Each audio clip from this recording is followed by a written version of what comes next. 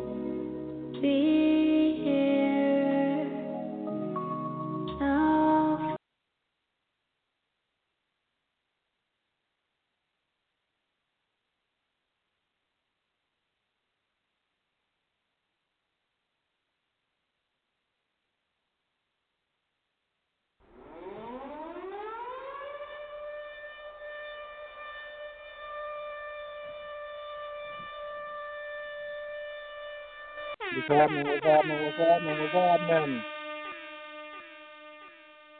Thank you for joining us tonight. We really appreciate it. Thank you, thank you, thank you.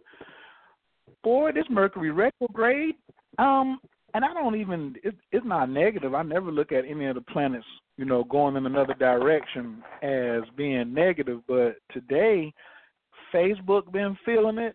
Boeing Airlines been feeling it. Instagram been feeling it, And I'm like, you better get on the wave right here and just be able to ride this thing and don't take things too seriously. And just be able to laugh through it, man. You know what I mean? Like, just like reflect. I keep telling everybody, like, that's part of the formula is reflection. But I'm just happy and grateful everybody could tune in today, Coach K Radio. And tonight's topic is going to be crazy. Life after death, becoming an ancestor. Whew. I wanted to do a video on this before the show started. I wanted to talk about it, and Facebook was like, you ain't getting on here talking about this today. What you doing? You're just going to have to just see how many people show up without our aid. You better be glad we let you post one, I got like one post in on Facebook all day today, and I was like, "Yo, y'all bugging." I'm trying to conduct some information and transfer some wisdom and keep expanding the platform, but it just did not go that way. So it's going the way it's going, but we still gonna rock. I'm surprised I even was up in this joint on time. So tonight is gonna be a barn burner. As usual, I never doubt. I don't have to. I remember my daddy told me one time, and he's an ancestor now, he said, don't ever worry nor wander.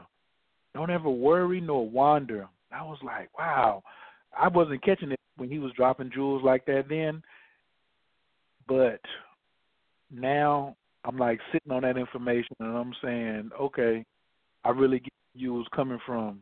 So big shouts out to my pops, Arthur Lee Carter. The show definitely going out to him and everybody who got big-time ancestors on here. When you come on the show, certainly please give a big shout-out to your ancestor or a couple of your ancestors if you like. If you want to press 1 and come on at any time in the show, that's all you got to do. The call-in number is 917-889-3803. But without further ado, there's no way I could do this show by myself. Well, I don't want to do it by mine. And he just been with me all 9 episodes. We've been together for a couple of years as far as just, drinking from the same cup, trying to get up the same mountain, following very similar spiritual paths. He's a father. He's an architect. He's an engineer. He's an artist. He's an actor. He's definitely a sorcerer extraordinaire and many other things.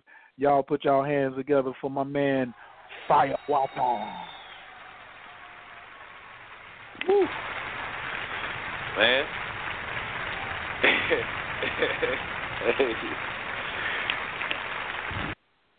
Hey man, your introductions get more elaborate every week. I feel like I really got to live up to all of this now. Jeez. You do. You absolutely 1,000% have to. That's a fact. Yeah, that's what's up, man. What's going on with you today, man? You all right? That's a lot. It's a lot of solar flares, Mercury retrograde, and a lot going on. But I'm thankful and I'm grateful to be here. It's a lot happening, though. It's a lot happening. They trying to wake woolly mammoths up, and they don't reverse time on us. I don't know if you peeped that out of the news. These quantum physicists use a quantum computer to reverse time. That was just in the news, bro. I'm sure. At this point in the game. Go ahead. No, go ahead. I was going to say, at this point in the game, it's really hard for them to surprise me. I've been waiting on, like physical extraterrestrials for over 20 years to pop up. So, and then now that I might have messing with this psilocybin and this, the mycelium network and Star Trek, like, so what? I mean, what else are y'all going to do, Right. Right. Like a woolly mammoth, that's all. How many was it? Did they catch them having sex? Did they bring them down to Manhattan? No, I don't think it went that far. Not yet, anyway. Not that they telling us. And what about the time going back? What about the time getting switched up? What happened with that? They took some quantum computers and, they used the qubits inside the quantum computer and reversed them. So they made them complex, and then they went back to making them simplistic, to put it simply. And in other words, they reversed time, and they announced that to everybody, and that's never been done, at least not in the public venue, I don't think. So, yeah, time travel. Get ready for it. I am. But the big thing, I'm very happy that those distractions ain't going to keep us from what we're doing over here talking about these another blasting off from Earth into the multiverse episode number 10. You know what I'm saying? So I want everybody get up on your feet for episode number 10 up in this feet. We ain't talking about just 1, 2, 3, or 4. Y'all can do all of that you want, but we just gonna keep out boom, with the glass explosions, all of that. So tonight is Life After Death, Becoming an Ancestor with Kilindi E. 917-889-3803 is the call-in number. Honoring your ancestors, cool. We got that. But what about becoming an ancestor? What are you doing right now, the best possible ancestor that you can possibly be? What's your walk? What are going to be your responsibilities? What tools will you take with you? What type of mind will you take with you? What type of mind will you leave behind? What skills will you take? What wisdom? Whose altar will you end up on? And why? Will you be up to the task? Will you be taken care of, or will you take care of? What type of ancestor will you be? Inquiring minds want to know, and tonight, international scholar and master teacher Kilindi E. of the Tamarian Institute joins Coach Khayr from Firewater to talk about life after death, becoming an ancestor. We're going to get into some serious decoding tonight again, episode 10, and take you to a place you may not have been, so get your mind right for a fantastic journey. As usual, this will be an envelope-pushing conversation, and there's going to be tons of extras. Pen and paper is a must. You got any expectations about this show tonight, brother? Well, I have a feeling that when it comes to the ancestors and the afterlife, that it's going to be a few bubbles bursted in this conversation, and it's going to be some megaton bombs dropped as far as unknown jewels and gems that we were unaware of. I know that much. Exactly. So if you're listening live right now, and especially if I sent you an invite, take that, the same thing I sent you, copy it, and then send it to 3 or 4 people because they want to hear about this. One of the things Kilindi had he had just touched on ancestors maybe like a couple episodes ago, but I just been thinking really on a plane of, he talked about we could go and get in contact with an ancestor. But did we even have any of the people who we call ancestors now? Like, how were they prepped? Like, they weren't prepped. Like, most of our ancestors was into Christianity, or they were some type of a result of the diaspora being misplaced here in America, or totally forgot who they were, and then they die, go to another realm, and it's like shock. You know what I'm saying? I don't know if anybody's ever seen Astral City, but it's a story about a brother dying and him having to come to grips with it's not no streets of gold, and it's not necessarily like hell, and it was still hospitals over there, and he could still learn over there, and he could still like interact with the people that were still here, but he was totally not prepared. And I was like, I want to talk about, and I want to hear Kilindi's take on becoming an ancestor, because Kilindi was like, yo, I'm just getting ready because I ain't coming back. And I was like, man, who altar is Kilindi going to end up on? I don't see him going nowhere no time soon. I look at him as an immortal. I ain't going nowhere no time soon. But when I do look at my ancestor altar and what I had to do to like get them straight, that's like a big it's like a big conversation right now. Everybody's talking about ancestor altars, burning ancestor money, taking care of your ancestors. But I think most of them didn't even know, like, how to do, like, what could they do on this side to prepare for that side, for the journey continuing. Because they thought it was over. They didn't believe in reincarnation, or they didn't think they would be back, or things like that. And then they end up in your dreams, and they need you to help them and things like that. Feed your ancestors and show them respect. Why do they need food? Why they can't take care of themselves? So, you know, and what kind of ancestor am I going to be? Am I going to be a derelict ancestor where somebody going to be pushing me around in a cart, or am I going to be popping collars? You know what I'm saying? I want to continue to be an explorer, to continue traveling the multiverse. So that's kind of where the show came at, Fire. What do you think about that? My major question is, do we have to wait to greet and communicate with the ancestors? Can I do that now, or do I have to wait till I leave here? You might be able to go speak with them in person now on some Black Panther heart-shaped herb and go talk to your ancestors in real time. I don't know. Maybe we find out. That's tonight. A good point. That's a good point to make about Black Panther, because in that scene, he knew him talking to his ancestors was a part of his preparation for being in his daddy's shoes. You know, that's what I'm saying. Like, talking to his father, he knew when he died, that's where he would be. You know what I'm saying? So let's go ahead and get into it. Without further ado, y'all get up on your feet and put your hands together for Baba Kilindi, IEU. Greetings, Baba. Thanks for joining us tonight for episode 10. Thanks a lot. How you doing today? I'm doing well. How's everybody doing out there? I hope everyone is doing well and moving forward. Well, yeah.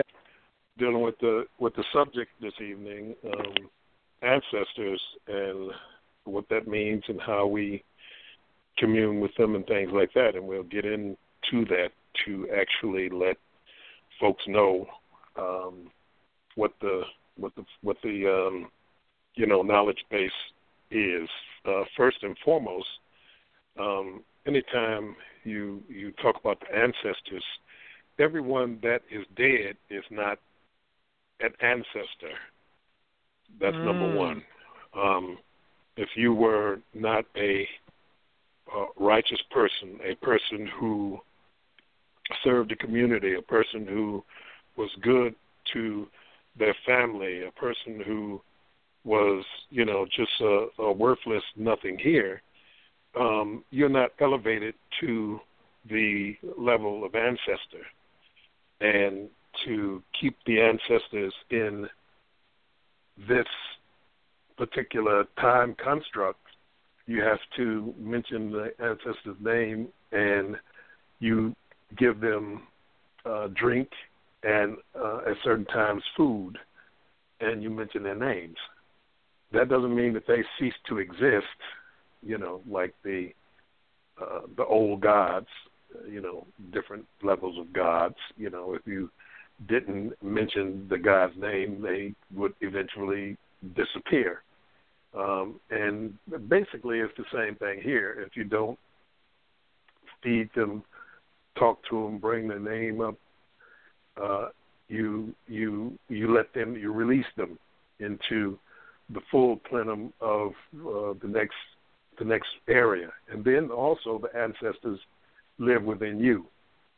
They are part of your DNA, part of your cellular structure, part of your spirit. So you're always in contact with them. Number one, because you're dealing with, brother was talking about quantum computers. You're talking about quantum entanglement. Quantum entanglement is that subatomic particles that have been in congruence with one another, no matter what the distance, no matter where, they're always in contact with one another. So you came from your mother and father. You came from your grandparents, great-grandparents, all the way back. So each one who led on that DNA, you're in contact with. You're in what they call interaction. So by giving energy, by invocation, by being able to call their name, you keep them in your environment on a quantum level to be able to be part of your existence. Now, one thing is dealing with the mushroom, which we've been dealing with for 9 episodes. This is the 10th. The mushrooms are what gave us the ability or understanding that there was an afterlife, that there was a something more than just what we exist in here in a materialistic, sort of way. Because when man and woman were first here on the earth and had lost their memory and was at a very primitive state, what happened is that they were just locked into their physical environment. In other words, the most important things were dealing with food and shelter and protection from predators and things like this. So when somebody died, at first they just laid there. Eddie, get up, Eddie, get up. Eddie didn't get up and didn't move. Eddie started to stinking. So we took Eddie and put him far away, and the animals ate him, the wild dogs and the, hyenas and things like that ate his body. So once we started and encountered the mushrooms, and we had a chance to know that there were other levels of existence far beyond the one that we are embedded in now, three-dimensional, five-sense reality. Once we understood that, the mushrooms and other entheogens that we encountered later, what they did was give us a ability to be able to see, an ability to be able to act with novel beings and also ancestral beings. In other words, your mother and grandparents and other beings who had left the physical plane and are now existing on another level. So the mushrooms were the first connector to the ancestral realms that we had. Being able to traverse through different dimensions gave us the understanding of, like I said, there being more, that there were things that were outside of the normal reality of which we exist. There were creatures and those people who had left, who were in the family, who had left, who had died. We encountered them in those particular realms. That's one of the primary utilizations of the hallucinogens and the traditional and ancient ways of utilization of these particular things. Now, in the modern sense, we, in many cases, don't have those access points because, number one, we don't take enough. And since the mushrooms have invaded themselves or included themselves in modern times from the 1950s onward, most people who have taken them have timidly only taken small amounts. They didn't take enough of the compounds to be able to access those realms of the ancestors because they were taking small doses for some type of medical malady or healing and things like that, because Maria Sabina, who was the curandero who had the sessions with Gordon Wasson and then others later on, she was not part of an ancient tradition of mushroom shamanism or whatever. She was a little girl in the pastures eating the mushrooms because she was hungry, and the mushrooms taught her how to utilize the mushrooms for healing, because somebody in the family or in the village or in the neighborhood got sick. She was eating mushrooms, and she started. She gave suggestions on curing and things like that. So it led her to be a curer or a medicine woman who helped people. about the people ingesting mushrooms, about she ingesting mushrooms, and she deal with healing. But then the people from the United States, after Gordon Wasson's article in Life magazine, started flooding into Oaxaca, and it was to experience the mushrooms, but to get, many of them were to get a healer. And then anthropologists would come, and psychiatrists and psychologists would come to look at these things to be added to their practices. Even in the 60s, they were saying that, a psychedelic trip is worth 100, sessions with your therapist. So they wanted these things as medicines, and the way to get grants is not to say, oh, I want to traverse the multiverse and see novel creatures and go to exotic galaxies and planets and be able to access the ancestors and things like that. No. A anthropologist who wants to study these people says that, these are curing techniques and it's part of culture. You have quaint people with colorful costumes, and they have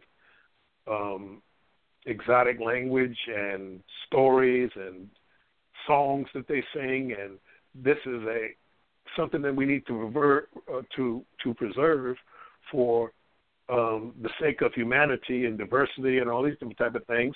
So they called it medicine. So that word medicine just kind of included itself into the vocabulary of the early psychedelic people who were trying to not only get their grants, but being able to utilize this for their practices. So it became medicine. So most of the people that are taking psychedelics are doing it for some type of psychedelics for some type of trauma, post-traumatic stress disease, anxiety, dealing with things like people who may have fears of certain things or certain places and things like this. So they look at it as medicine, not as an explorative tool, not as a way to access the ancestors, because those things take doses that the average person just don't do, just don't take. They are dealing with people who take, say, psilocybin or LSD or salvia or one of the cacti and things like this, but a lot of it is at rave parties where, you are synergizing the glow sticks or the music and things like that. They're not deep travelers into the multiverse trying to contact things and entities and ancestors on the other side. Many who go into these places heavily and hard and try to deal with these types of things. The rituals that have come about in modern time, because ritual is modern, ritual is not ancient. You went to the place eye to eye, hand to hand, mouth to ear. You didn't have this never-weary ritual that supposedly puts you in the framework of contacting your ancestors and things like that. It was done through the entheogens. And I don't care what African or what ancient system from Greece or from Australia or from China or whatever, they all had entheogens. And the people used those entheogens to have access to these different levels of existence, of power, of the way to be able to access these ancestors that have passed on. So people, when we talk about mushrooms and we talk about ancestors are part of us and they're part of the multiverse. The mushrooms are here for us to be able to be able to deal with those types of things. That's why when I talked about the weapons. You know, when I talked about knowledge, the ancients, the old guard, would go into these places for knowledge and learning from the ancestors. If you had, just like if you had a martial arts teacher, and that martial arts teacher has passed on before he gave you the secret technique, you know, like in the old 1970s, early 70s Kung Fu movie. You didn't get the last piece of the drunken monkey, or you didn't get the last piece of the eagle claw and things like that. You would then be left a pot of mushrooms that your teacher left you to note. Pour hot water in this tea, make it, and come visit me, and I'll show you in one night the last secret technique for the drunken monkey to be able to defeat the eagle claw guy, and I'll show you the last thing from the other side. It's no different. It's no different when Luke is, you know, he don't know which way to go, what to do, and then all of a sudden Obi-Wan, who is now an ancestor, one who's passed on, comes out in his auric form, the form of his aura, his light body or whatever, and say, Luke, you know, you got to do this, you got to do that. You know, you must go to the Dagobah system and find my teacher Yoda. So he goes to the Dagobah system. He goes there looking for some tall, blonde-haired old man or old white-haired man who is knowledgeable and all that kind of stuff. But this little green lizard guy comes up and tries to take his food or something like that, and he eats the food and says, "This ain't no doggone food. This is GMO stuff." You know, how you get so big eating this stuff? So, of course, he studies with Yoda. Then, at a point when Yoda ain't no more, it's him and Obi-Wan from the ancestral realm communicating with Luke. And then when Darth Vader died, he's communicating with Luke from the other side because he's been turned back to the light side and all that kind of stuff, you know. So this is the same thing here, that if you're not a person of worth to the community and things like that, it's just like I talk about sometimes in my lectures that in certain places in Africa they have a black mushroom. Not the red mushroom, not the white mushroom, not the blue mushroom, not the termite mushroom, not the panther mushroom, because there is a panther mushroom that is a martial mushroom.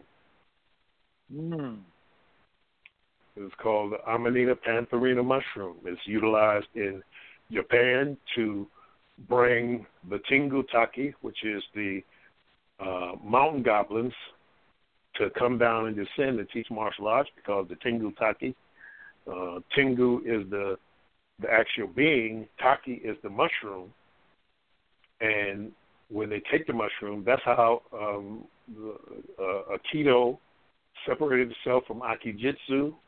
That's how ninjutsu was born, by eating the mushrooms and becoming the dark Japanese knights called the ninja.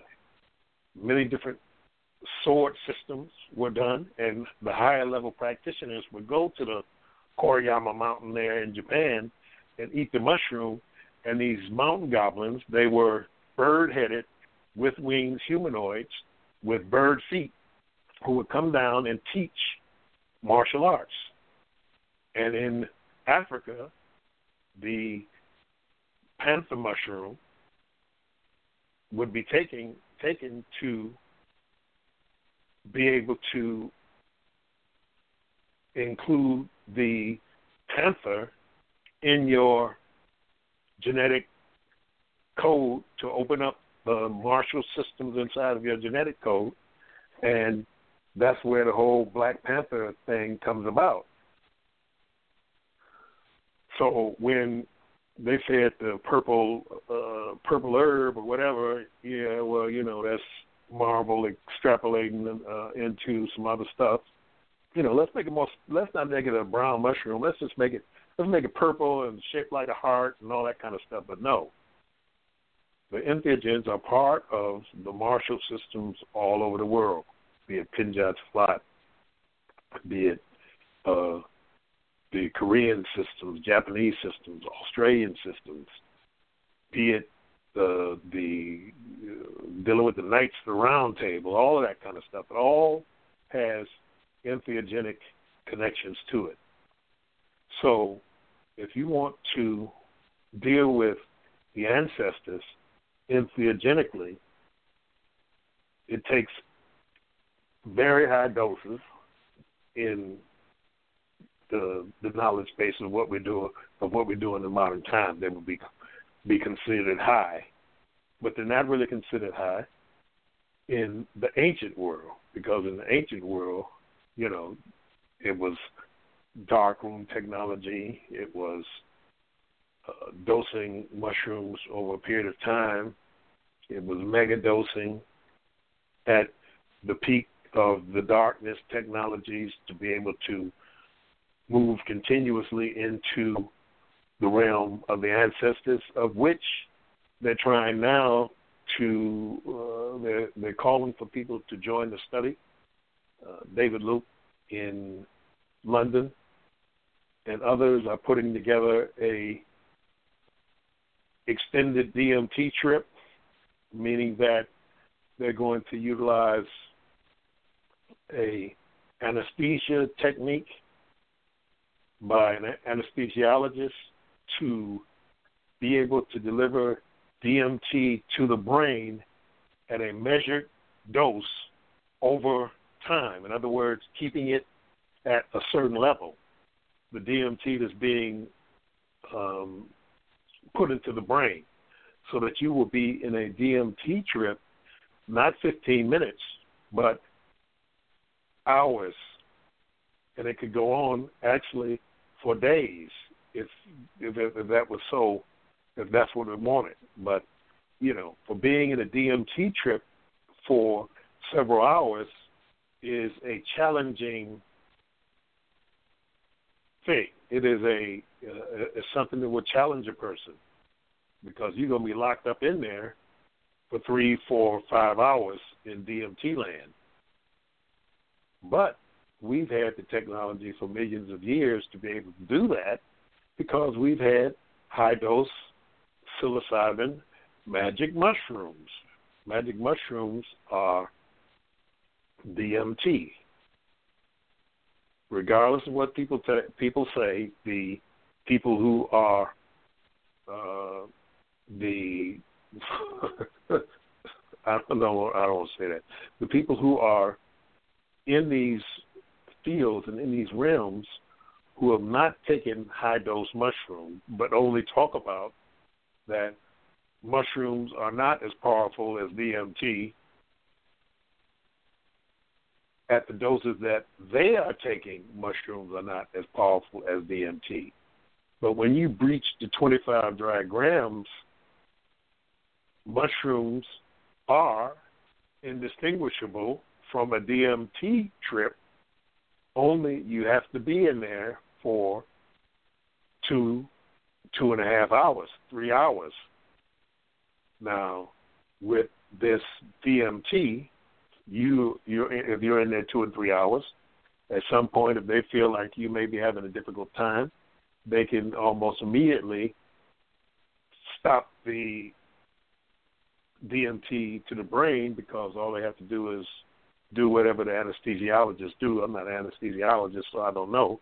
Be able to, turn it off or turn it down, and then within 10 minutes or so, you'll start coming out. But with high-dose mushrooms, once you're in there for 2.5 hours.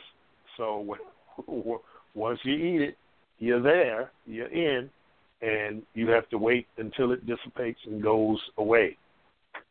So accessing the ancestors, there are other compounds that we use in Africa to be able to access the ancestors. I was talking about the black mushroom. That is not the blue mushroom, but the black mushroom. The blue mushroom also has a martial component to it. All of the mushrooms, the red mushroom, Amanita muscaria mushrooms, that were prolific in the Sahara when there were trees there prior to the Younger Dryas impacts, which created desert, and the trees got disturbed, and of course, eventually the trees went away because of the desert. But prior to that, there were amanitas in northern and northwest and northeast Africa. That's why, they were in places like Lebanon, the cedars of Lebanon, and conifer trees and things like that. When they were in the Sahara, when it was green, you had those mushrooms there. But when the desert came in, they became scarce. But we know this because in ancient Kemet, they were identified. The different mushrooms were identified. The Amanita muscaria, Amanita pantherina, and the psilocybe mushrooms were identified in Kemet through different sources inside of looking at Medu Neter hieroglyphics, and also through different carvings and things like that. So we knew that they had those type of mushrooms in ancient times. But the black mushroom was an interior African mushroom, and it is only taken by elders. You have to be at least like 70 years old. But since in Africa they don't have, they did in ancient times, they didn't have birth certificates and things like that, the census and all that kind of stuff, in which they're trying to adopt all those type of things now, where in ancient times you were born, at the time that lightning struck the big village tree and it caught on fire, that's how they knew how old you were. So you had to be a person who was a elder, elder, an esteemed elder, part of the societies who had taken his reins as far as his family was concerned, and being part of the village, a wise man or woman inside of the village that had contributed to the village, who was an elder, because every old person is not an elder, because you can just be an old, dumb person that, you ain't no elder, you ain't got no wisdom, you ain't talking nothing. You trying to wear doggone kids' clothes. You got look like the 1980s. You 60 years old and you got your pants down and, wearing a baseball cap sideways and all that kind of stuff. So you can just be dumb and old. That's not an elder. Elders become ancestors because you have to be an elder to be an ancestor. So this person who's had children and grandchildren and contributed to the community, it's fought for the community and given advice to the adults on how to protect the village and all these different type of things. He's a contributor, or she's a contributor, has been part of the secret societies and all this kind of stuff. They would be the ones to, at a certain point, to take the black mushroom, because the black mushroom actually kills you dead, not like, a death inside of the transdimensional mushroom experience, but dead, like dead from the three-dimensional five-sense reality. Your heart stopped beating and you're dead. And this happens for a few minutes. Then they put you take the mushroom, you die. They put you in water. They stimulate you and things like that. If you come back, then you have to make a report on what's going on in the land of the ancestors. What are they doing? Did they send any messages back? All these different type of things. You have to give a report to the rest of the elders who have went through this particular black mushroom ceremony. And if they can't wake you up, you're just dead, and they bury you and give you a nice big funeral. You stay there. So the black mushroom is becoming, that whole ceremony or that whole thing is becoming rarer and rarer because the people now who are in their late 60s and 70s and stuff like that are children of the 50s, the 1950s, when these type of things were switching over into modernity, into modern times. It's just like Senegalese wrestling, what they call, when I first started, they called it Lambiji, Booty. And all the way up until even the late 60s, they had people who knew the old Lam, which was dislocations, pinning, projection throws, strangulations, and things like that. But so many people were getting killed that they switched it over to modern times and had taken all those things out. It's no different than the difference between old jiu-jitsu and judo,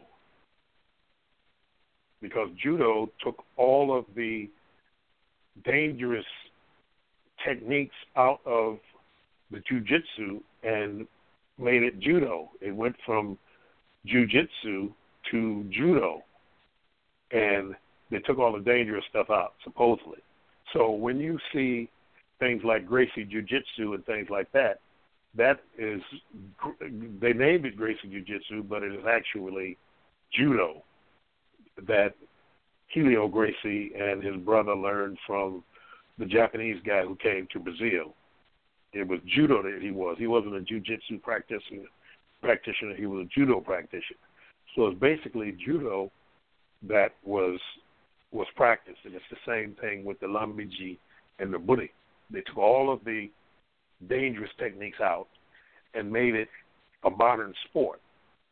But up until the 60s, there were still the old men who knew and who had competed in the old form of the martial arts. So no different than people who were blacksmiths in the village, people who were healers in the village, all of these different type of things. The young people wanted to go to the city, make money and get a Mercedes, and then eventually come to, according to what your language was.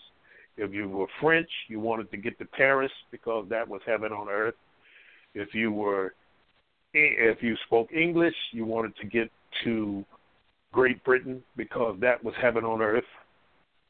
So on and so forth, according to what the area was colonized by. That's where the younger Africans wanted to get to. They wanted to get to Portugal, if they were in Angola, and whatever it was, they wanted to get to those places. So the mushroom families, with the Fang people and others, there was also the Iboga, which was in Gabon, the Bwiti. But it goes back further than the Bwiti. It goes back into the old Congo system of where the Aba or the Abattoir or the Bambudi, these people who were the short people, were the ones who had the Iboga. And the Iboga was to contact the ancestors, to be able to go into the realm of the ancestors so that the people in the village would know that their ancestors were still alive and were doing well in the ancestral realms, having a good time, having food and things like that, that were they were able to go and see face to face, go and see my mother, go and see my father, go and see my grandmother, my grandfather. Have them introduce you to their fathers if you never saw them, and introduce you to their fathers' fathers, that when you came to the ancestral village, they would come out and greet you, just like when back in the 80s when we would go to West Africa and we would go to, for our martial tours that we were having in Africa, we would go to villages that weren't normally villages that people would go to. People would go to Ghana and things like that, and they'll go to Accra and they'll visit Kumasi for a day. But they're basically in Accra and they're in the Novotel and they're in the Hilton and stuff like that. And, you might as well be in New York or St. Louis or wherever. If you're going to go someplace and be in the doggone hotel with air conditioning and drinking martinis and sitting around the pool and all that kind of stuff, and then during the day you go out and see little sights, and you're not staying with the people. You're not out in the village. You're not out in the bush. You're in a bus, an air conditioned bus, looking out the window at the people. So when we would go, we would be in the village, out from the cities with the people. You want to go in, you get in the Lowry bus, and people with chickens and goats and all that kind of stuff, and you're packed in there, and you ain't riding on this big monster bus with the toilet and everything in there. If you're going somewhere far, they'll make a stop and you go over to the side of the road and pee in the pee in the bushes or pee in the grass. This is where you would be with the people. And the thing about African villages are that many of them who still adhere to the old ways, even the villages that are Muslim, you would go to the Muslim villages, and many of the women would be bare-breasted, and many of the women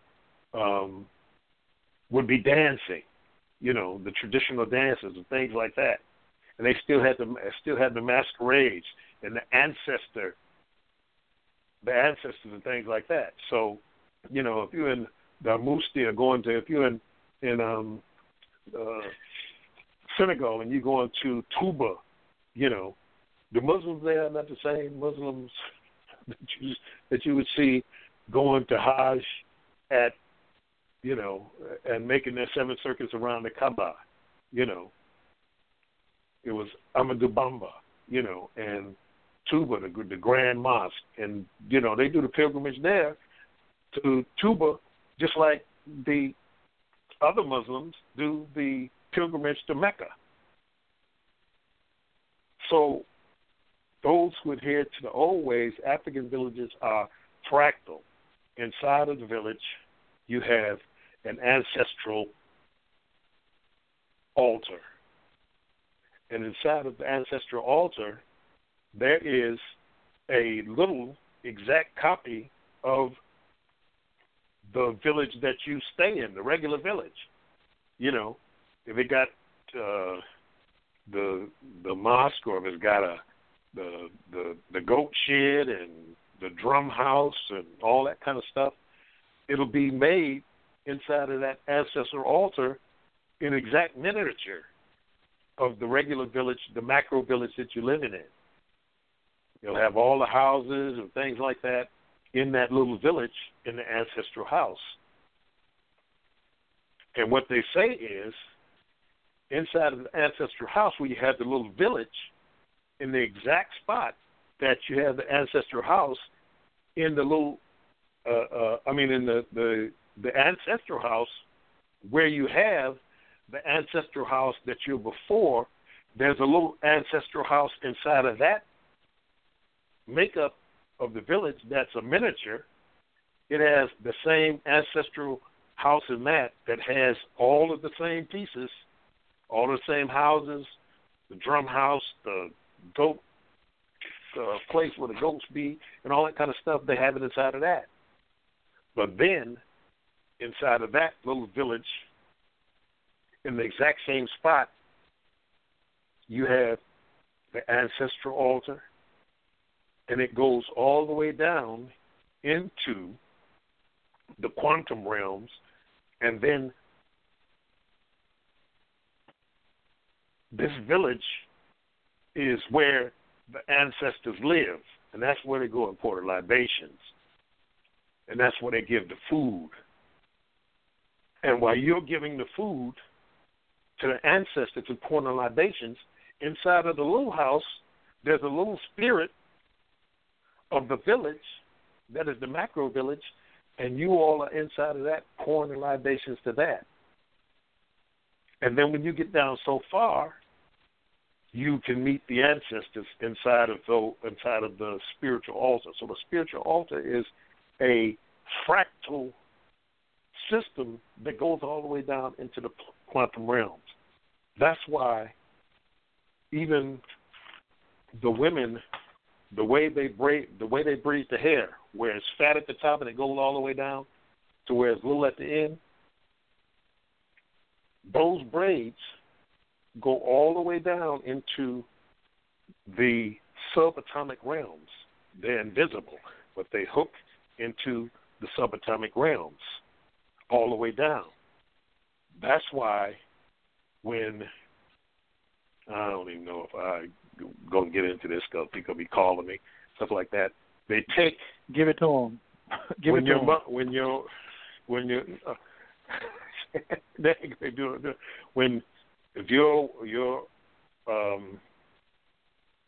would braid, when their mother passed, they would braid some of their mother's hair and their grandmother's hair into their braids. And then when she passed on to the land of her ancestors, the daughters would take braided hair from their grandmother and their mother and braid it into their hair. And on down the line, that the women always had hair from their ancestors, from their mothers and great-grandmothers and great-great-grandmothers and great-great-grandmothers and things like that. They would braid that into the hair, and that's what the braids was. The female ancestral line, the mitochondrial DNA line, braided and connected all the way into the subatomic realms to where they had the connection in their head of the ancestors. This was when the system from the different families was one. You know, that's like when the Yoruba say the ori, the head, the orisha is not an external thing. The orisha lives in your head. And they call it something different than someplace else, but they did it in different places because many times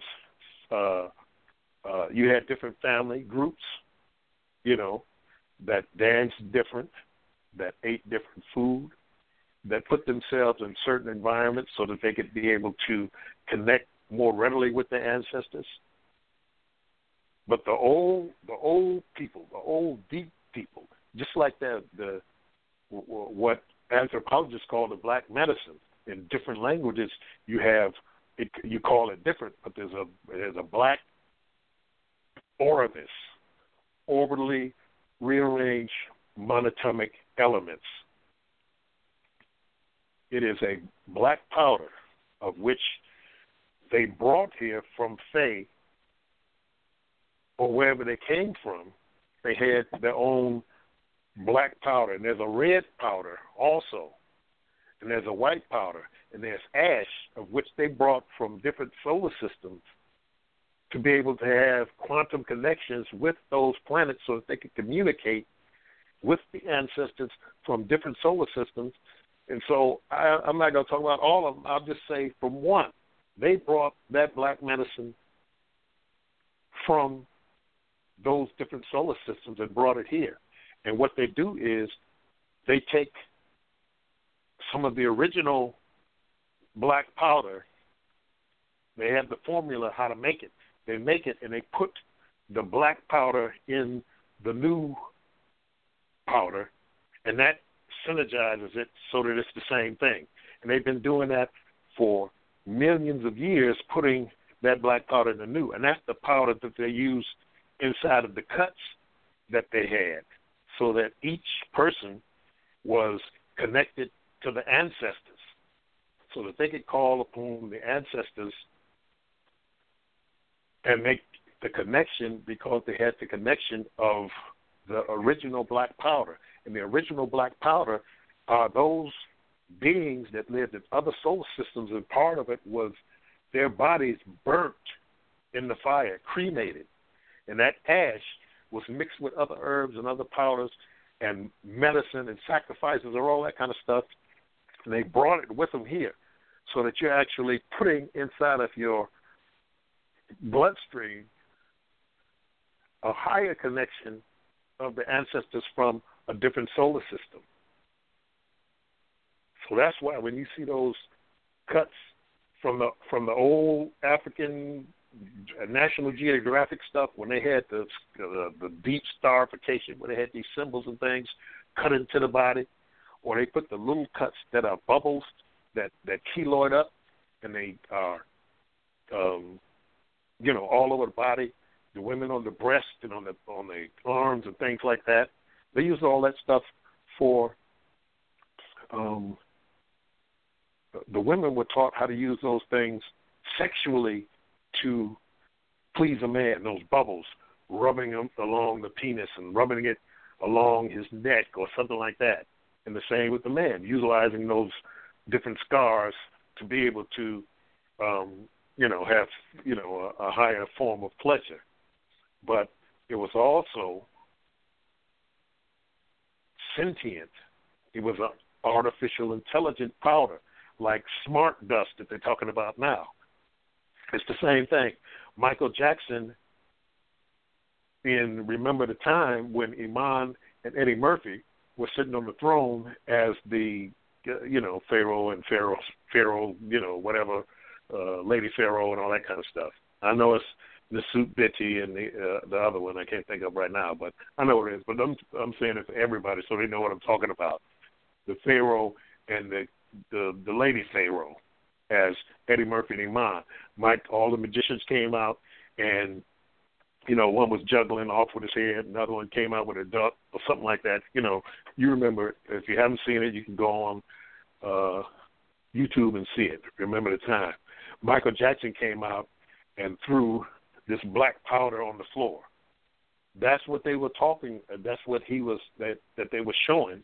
I don't know who showed it to him or the reason why they knew to be able to do that, but that's the black powder we're talking about. It is the bodies of aliens burnt down to charcoal with the other herbs and secret plants and fungi put in it. Part of it is mushroom spores inside of this black powder. So it goes into the bloodstream and things like that. So it's synergized into the old world, the old systems of knowledge, the artificial intelligence, where you talk to this powder. They would take the powder and put it in your hand and tap the side of your hand. It was so fine. It was like the ormus that they had back in the early 90s and things like that, where they would take and put a pile of it like a cone in your hand and tap the side of your hand, and it was so fine, it would be, you would see it going smaller and smaller and smaller, going inside of the body. Much of it was war medicine.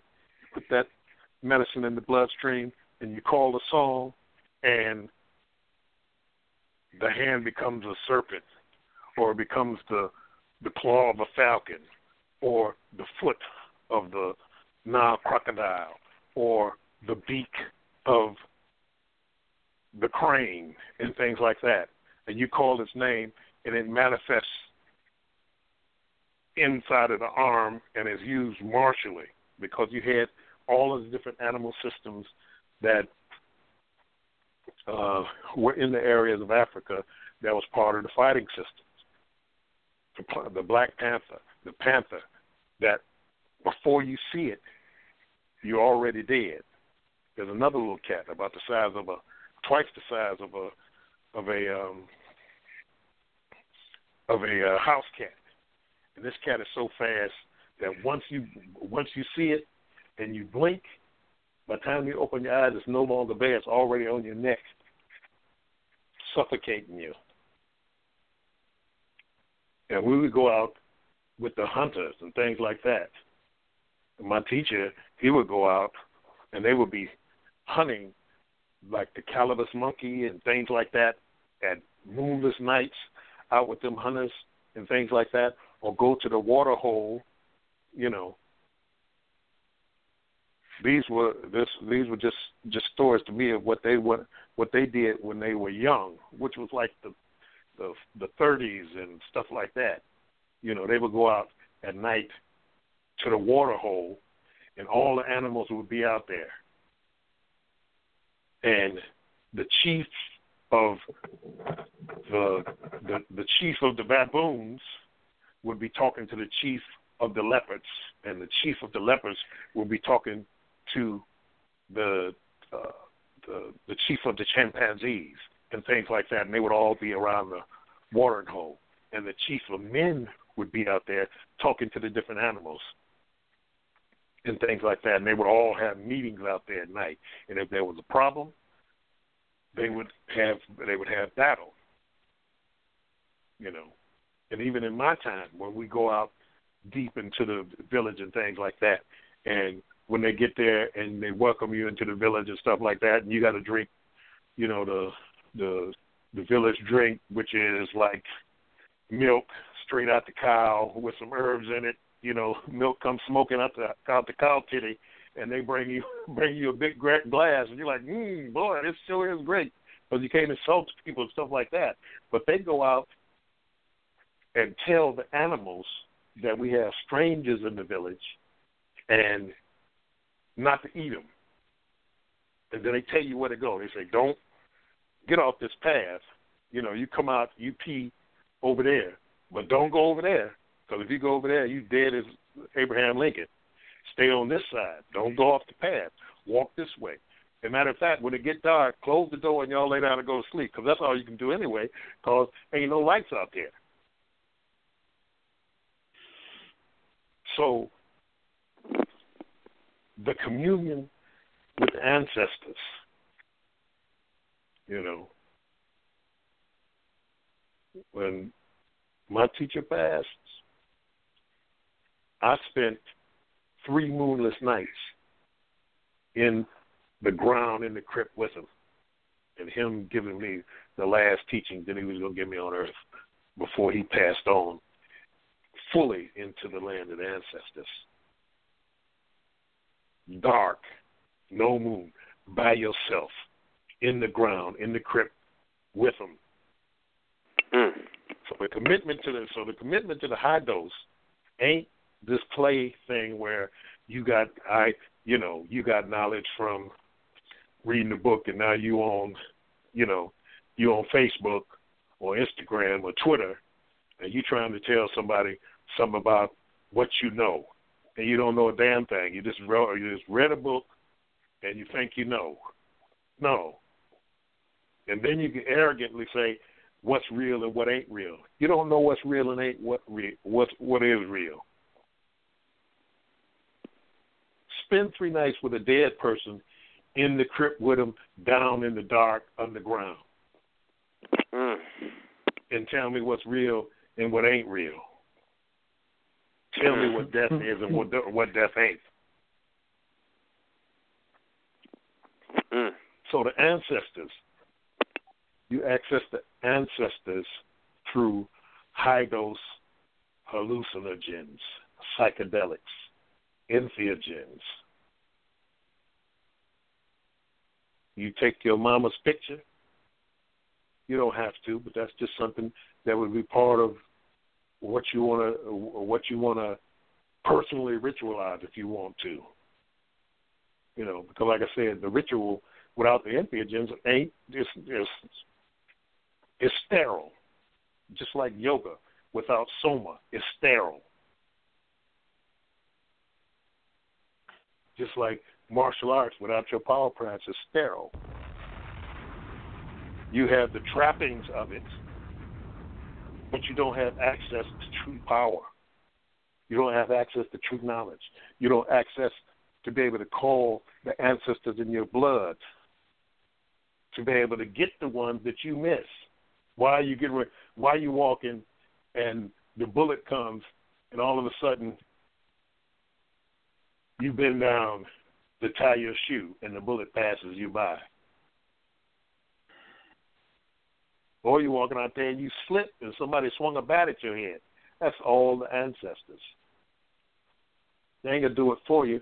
They give you a nudge, fraction of an inch here, an inch there, and things like that. Because they are here with us, because they live within us, and they are also in our environment, and we pour the libations, call their names. I set up excursions to the ancestors all the time on high dose. And yes, I believe in physical immortality. The reason why we're not all immortal, the reason why we die is because we say that's what we're going to do. Ain't nothing in life set but taxes and death. You got to die. You know, everything you heard about death since you were, older people talking about it is, well, you got to die. And then eventually you say, yeah, well, one day you got to die. You don't have to die. They're putting stuff together now with longevity.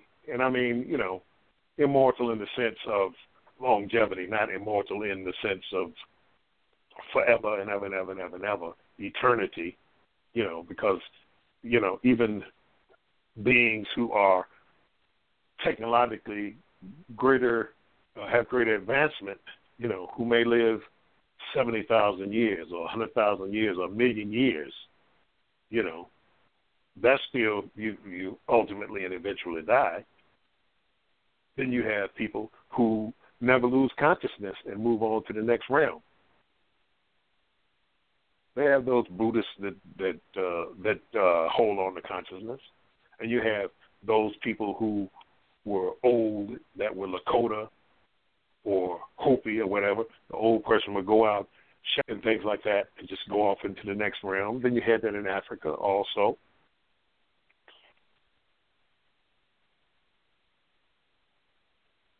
Mother Doma Somé talks about it in Water and Spirit. And it talks about also reanimation of the dead bodies, where the chief died outside the village, and they went and reanimated him and walked him back to the village where he could leave his spirit, because he had to leave the spirit in the village. One reason why we don't have any knowledge and any power in the house, because we talked about houses, if you remember, the House of Windsor, the House of Fraser, the House of Grosvenor, the House of the Medicis, the House of Ely, is because you don't have any gates in your house, because you've given that away. As a matter of fact, they took it because you don't have nobody born in your house. When a baby is born in the house, they come through and leave a portal in the house. And when grandma died in the house, she puts the other end of the portal in the house. So you have life and death existing in the house. That's why you have ancestral houses. That's why you have the houses where people have died and people have been born. You have laughter. You have the sounds of babies. You have you have the sounds of babies in the house. The ancestors hear that. They hear the sounds of new babies in the house and things like that. But we don't have people born in the house because the doctors took that away to make money. You don't have people die in the house because the funeral home people, the morticians, took that away. They used to bury people. I mean, they used to have the funeral and the wake in the living room, and the people are, you see, they sit out in the house, and people come through the house and view the body and all that kind of stuff. Then when you get finished, they bury you under the front porch. So you come out in the morning and you pour libations right out the front door, or they're on the side of or they're on the west side of the house. It didn't end with Kemet. You bury people on the west side of the house, the West Bank, the side of the Nile that's the land of the dead. Same thing, the west side of the house. That's where your little graveyard is. We go out and pour libation to grandma and great-grandpa and the rest of them, and everybody at the same spot. That's why they push you from your power. But there's ways to regain it, but we want to be modern. That's what I'm talking about, the organic singularity. Accessing the power of the ancestors. They have the knowledge. We have a way to contact them, to be able to connect with them. I think I told the story about the drum, the djembe drum. You know, you get guffed for saying it and stuff like that. Women ain't supposed to play that drum, but women get angry because we're supposed to be able to do everything a man can do. You got a problem with men because, number one, you didn't have too many men in your life, and you're not women. You're females. You can't take that away because that's something that's there. And what happens then is that men don't become men because that's all a construct. Man and woman is a construct. That changes over time, over millennia. But male and female, those are divine principles. And the male principle and the female principle are the standards of life. Now, you put anything else in between that you want to put, but you can't get rid of that. And as I said before, I think last week when I talked about sperm wars, when you argue with a woman, you ain't arguing with the woman, you're arguing with the last man she was with. Ooh. Because that semen goes into the DNA, as I said before. That's why the doggone babies, you can have a second husband and have a baby and it looks like the first husband because he didn't included his DNA into the woman. And you argue with him. You argue with his quantum mechanics.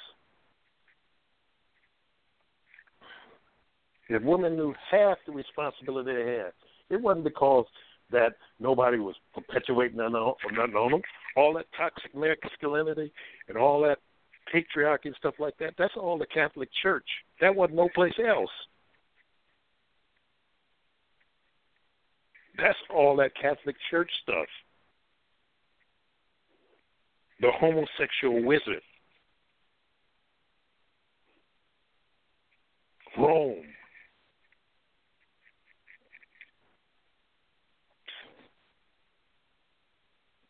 Look at doggone Ben-Hur. Not the new Ben-Hur, the old Ben-Hur.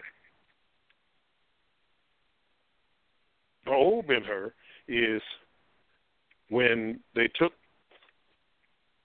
Ben-Hur and put him on the ship, he saved the Roman, and the Roman adopts him, gives him a new name as his son. Now, they use Charlton Heston because he didn't have no son already. The whole wizard thing with this is that that's how they jumped body to body through time. It is through delivering the semen into the person and becoming the new body. It's the same thing that they had in the X-Men, the X-Men movie Apocalypse. Apocalypse was jumping bodies, time. It was in Stargate, where the guy that they called Ra had all them children around him. That's the same thing. That's the same thing the Catholic Church doing. The little acolytes. He said Ra was jumping bodies because the human form was so easy to fix and get into. You're taking the information from the hard drive and putting it in another computer. When your phone is old, you got the Samsung 7. They just came out with the Samsung 10S. When you go to Sprint or when you go to Verizon with the old phone, they take the new phone out It ain't got nothing in it. And they go to the cloud, and they take all the information from your Samsung 7, your pictures, your different programs that you have in there. You may have Snapchat and all that kind of stuff, and they take it and they put all the information from the Samsung 7 into the new Samsung 10 S Plus. You throw the old 7 away, or they take it and scavenge parts out of it, or you take it and put it in the drawer. It's still there, but it don't work because it ain't got no internet and stuff on the chip. I mean, it ain't got no phone information on the chip. You can still use it on the internet. But what they would do was they would take, when they got old, and they would take a young boy and adopt him and give all of his property, all of his money, everything to the young boy. They would download that semen into the young boy. They would die and resurrect the quantum energy from that semen into from the boy. The boy is the Samsung 10S Plus, and the old man is the Samsung 7. So he puts his consciousness into the young boy. That's the Catholic sorcery.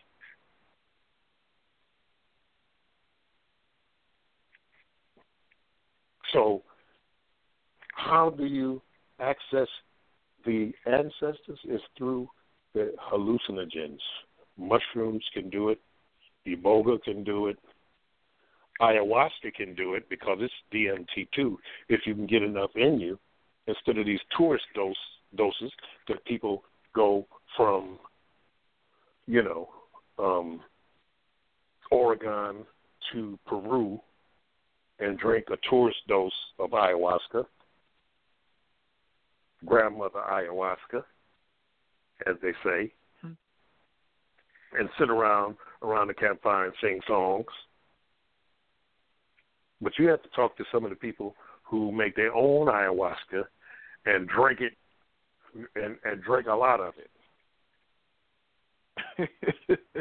and they fighting aliens and demons and communing with the gods and all that. And other than okay, I took some ayahuasca, I saw a jaguar and a snake in the jungle and some pretty colors, and now I feel better. I'm not as confused as I used to be. My anxiety is gone. I'm healed from my trauma of when I was a little kid, and Johnny Simpson from across the street hit me in the head with a baseball bat, and all of that kind of stuff. You got to take this stuff at high dose, and they're not doing it, and they're not suggesting it because, number one, they're the ones who are the experts in the field are not doing it. They're thinking the funk. And then when they see me, Kilindi is extreme. No, Kilindi wants to know. It ain't fun. Well, I had a bad time. I didn't, it wasn't pleasant. It's not supposed to be pleasant. Grow up. You're a grown-ass man. What you talking about? I didn't have no fun on this trip. Fun? What the hell are you talking about fun? This ain't fun. It ain't for fun. If you're looking for fun, don't do this. If you're looking for hard work, if you're looking for something that will build the fiber in your spirit, that you can face anything, laugh in the face of death, then this is what you got to do. It's practicing death. DMT is practicing death. Woo! On high doses of mushrooms, I died every which way there is to die. I don't even know if there's another way to die. I've been smothered, crushed, cut, dropped off of buildings, dropped off of cliffs, all these different type of things, and I end up saying, damn, I can still talk, so shoot. What they can throw at me that I can still talk and think, and I can see out this right eye, Why can I see out the right eye? Because the left one was plucked out. Had to put another one in.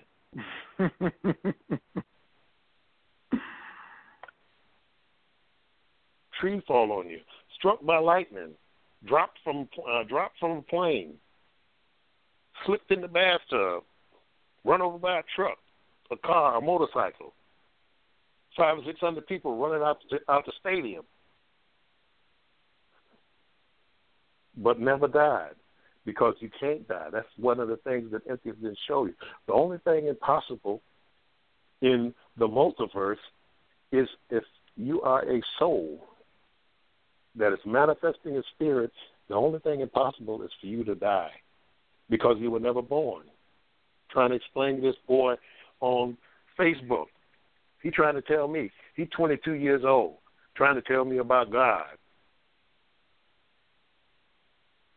Saying what? I saw, and he says he was raised a Buddhist. He ain't no Christian, but he's trying to tell me about God. I said, you're a Christian. It's all of them Christian. It's all the same thing. It's all the same system. You got God at the top. You got some angels or some type of beings that are demigod. Then you got the whole hierarchy of three-dimensional five-sense life. You got your elders, you got your adults, you got your children, and you got your unborn coming into the world. Coming in one side, going out the other side. Now, you can call it what you want, but it's still the same thing. Something's bigger than me. I'm a little nothing. I'm part of this great thing that's all connected to everything else. No, it ain't all connected to everything else. You got stand-alone systems that ain't got nothing to do with what's going on here. Not connected to nothing, period. It's so deep, it's so vast, it's so powerful, it's so knowledgeable that you can't get a handle on it. But even though I don't know what is, but I know what it ain't. And it ain't what these people talking about. I'm in the search room like everybody else. That's real. I don't know where I come from. You have to fight people. We come from the stars. Yeah, okay. You came from the stars, but where did the stars come from? And when you find out where the stars came from, where did that come from? And on and on and on and on and on and on and on. Well, I come from my mother. That's all I know. No, you didn't come from your mother. You came through your mother. Don't mistake the oven, and in women, in their arrogance, being the oven, don't mistake being the oven with the person baking the biscuits that's putting the milk in the flour and stirring it, and don't confuse the person that's putting the milk and flour, stirring it, with the person who put the seed in the ground and got the flour out, who was milking the cow. They got the milk to be able to put it in the biscuits, to be able to put it in the oven. You're the oven. You ain't the biscuit maker. You ain't the farmer. You ain't the raindrop that makes the wheat grow. You ain't the sun that gives light to the wheat. You ain't the energy in the core of the sun.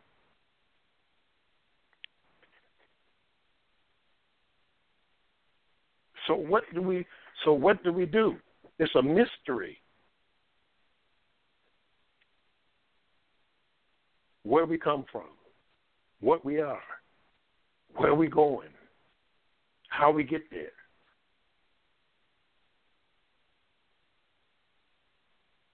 All this is a grand mystery. It's the only thing going. And all the other stuff is temporary. Trump and if the media hit the earth, can we all get blowed up? We all get blown up by atomic detonations and war. We just be someplace else standing around talking about what happened. Last thing I know, I seen a flash, and we all standing here naked.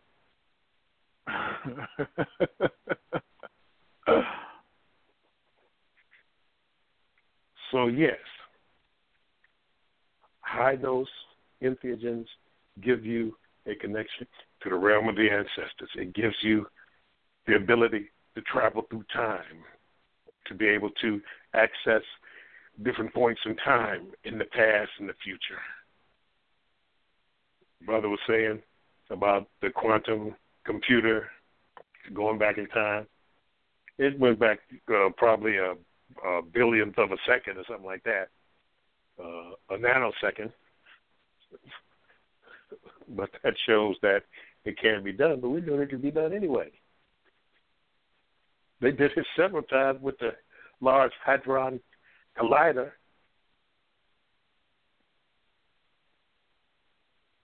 That's why all this all the Mandela effect stuff happened. It put a glitch in the matrix. It put a deja vu in your head.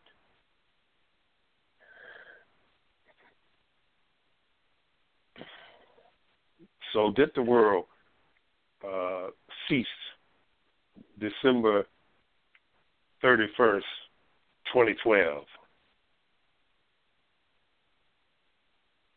And you flipped in a femtosecond to an alternate reality, so that it was so fast, it was seamless. They did Dark City on you. Came in here and shifted all this stuff around, repaired, tightened some screws, pulled the hard drive out, blew it with some of that cold air, stuck the hard drive back in where everybody sleep. You know, okay, Charlie, turn it back on, flip the switch, and you think you in the same world you was in before. Don't take this stuff for granted. Don't take it for granted that things are working the way you think. Because it ain't. It's that, what's the name of that book? Everything you thought you knew was wrong. And I got a book at the house. I can't find it right now. But the book is a book I've had for years and years and years. I never read it. And it's an old white guy on it. And the book the title says, Hell, I Was There. And I ain't got to read it, you know, because that uses a metaphor. Hell, I was there.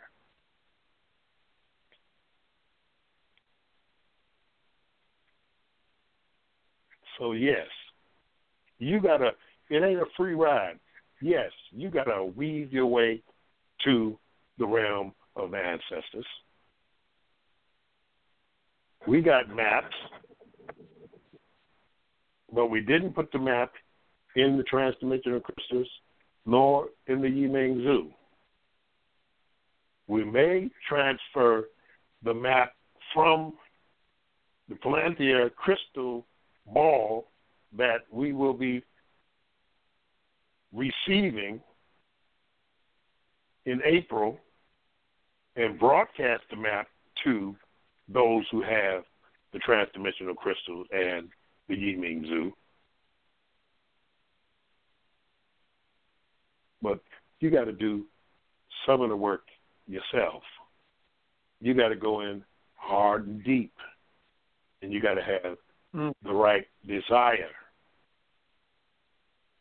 And you have to push through the gates of the Duat.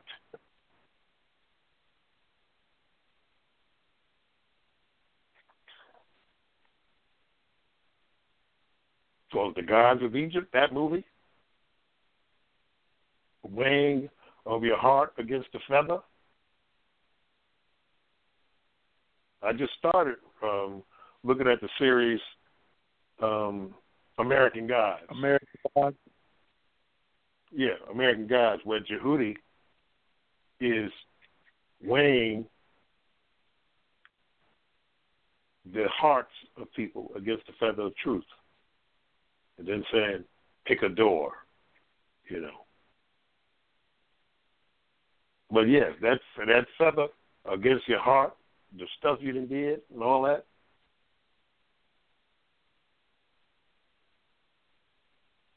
being regurgitated back into the three-dimensional 5-sense reality.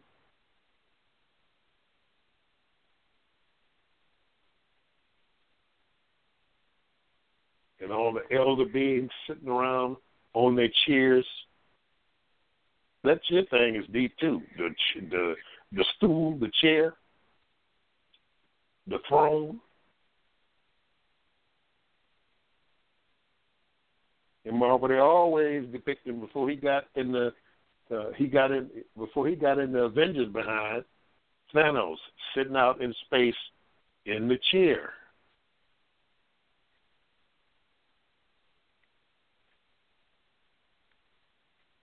They sit out there in the chairs unless they like them gin, and they sit on carpets. You got your house, and you got your chair. That's why. Look at the chair, or look at the square of Wazir or Ansar or Osiris. The chair is the house. It's a square. The fourth part of a circle. Circle circumscribes your existence inside of the sphere because you're living in a bubble of unlimited possibilities. It ain't nothing outside of that bubble because you create reality femtosecond to femtosecond inside of that bubble. That's why in space you can go out this far and see a variety of different things forever because you're creating it as you go. Now you have sentient, malevolent programs, parasites floating in nothing outside of that bubble that can be encountered. But there ain't nothing. If you stick to your guns, stand up and look at what is out here and face it.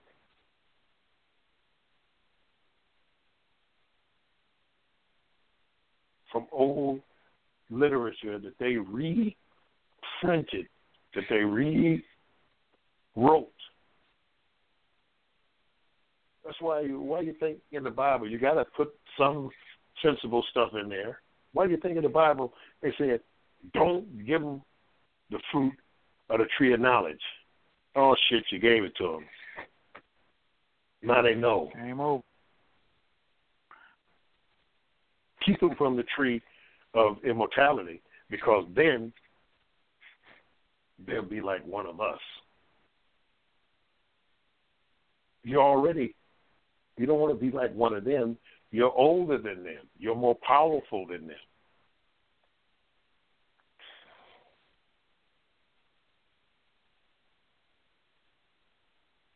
That's why once you get deep into the multiverse, that's why they run from you.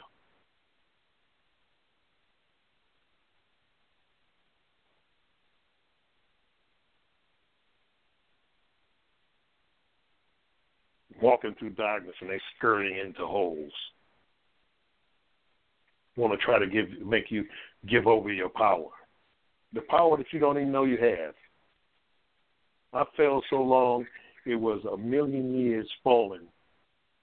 And when I hit the ground and they came up out of the ground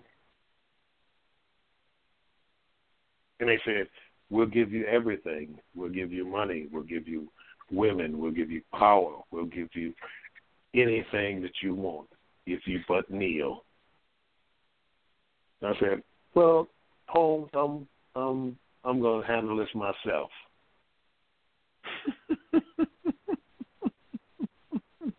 I know what I got. You know what I got. And I'm not going to give it up for a little bit of money. A little bit about what you think I think power would be.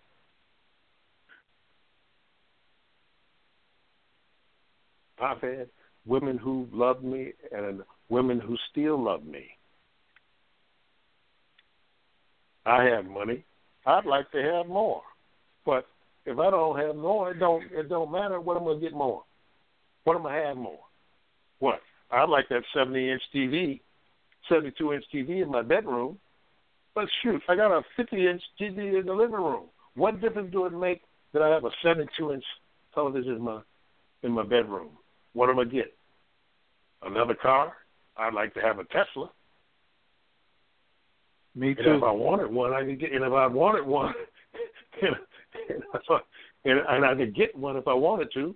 But I got a car sitting in the driveway. I can't drive but one of them at a time.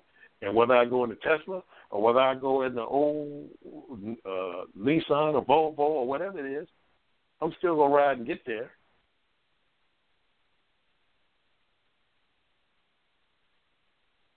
I have children, grandchildren, great-grandchildren. What you going to offer me at this point in time that I'm going to give over my soul for? I ain't shutting up. Ain't got to shut up. I'm saying what I want to say. I'm saying what I want to say. What you going to do? Nothing you can do. If they was coming, they'd have come. But the things they send, when you get out there, they shrink away. So I've verified it for myself, who I am and what I can do. And people need to start doing that for themselves. I can't do it for you. Ain't no magic pill, ain't no wisdom that I can impart that is going to help you. All I can say is take it. Don't be scared. Even though you're scared, because true courage is in the midst of fear, still stepping forward. Okay, I don't know what's down this hole, but I'm going to keep stepping forward and I'm going to keep going. And anything come that ain't acting right, I'm going to start swinging and I'm going to keep stepping, I'm going to keep moving forward, and I'm going to keep swinging.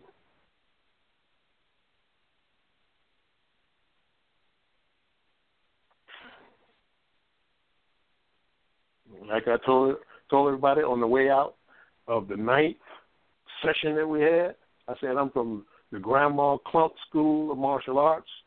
Walk on over, Cletus, but you're going to limp back. Walk over, you're going to limp back. We got a chance to make this thing right for the family. And you ain't going to vote your way into it or out of it. You ain't going to pray your way into it or out of it. You got to stand up and do it yourself. The AI is exponentiating itself. We already have artificial general intelligence. That's artificial general intelligence through the blockchain. We got specific AI intelligences like a chess program, a Jeopardy program, a car program, this program, or that program in artificial intelligence. And with the blockchain and the speed of the new technology, if it wants to play chess, it can play chess. But when somebody says you want to do this, it can do that because at the speed of light, it can insert that narrow AI into the slot to be able to do anything. Next manifestation into the areas of our existence is artificial superintelligence. And superintelligence is you can't turn it off, you can't outthink it in your present mind. It can build from the virtual realms. It can influence neural pathways.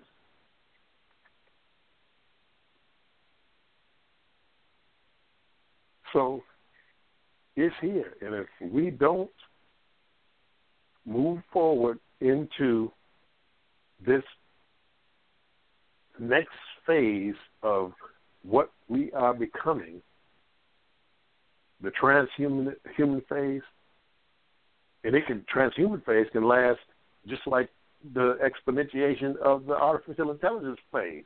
It can last a nanosecond. And a nanosecond may be too slow. Once we hit a tipping point, and in a femtosecond, We are the Superman, the Superwoman, the super entity. And I'm talking about cosmic, galactic, infraparticle, below the Planck length things, unbound. Prometheus, unbound. Stole in the fire of the multiverse. Be able to go anywhere without moving, without going any place. That's why most of the super intelligences, you don't see them, because they don't go no place. They just sit and experience everything all at the same time without going no place.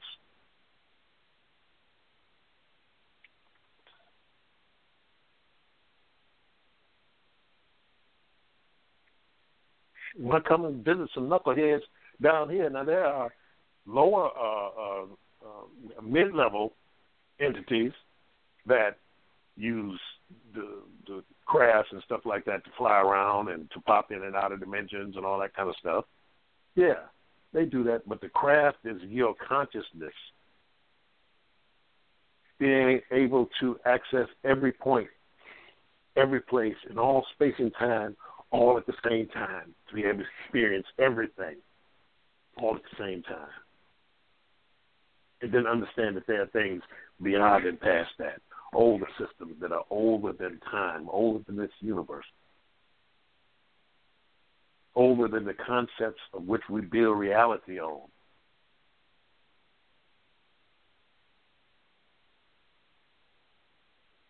And we have the ability to be able to move into and through these things, to be able to move with, to be able to access unimaginable scenarios and places of power and things like this.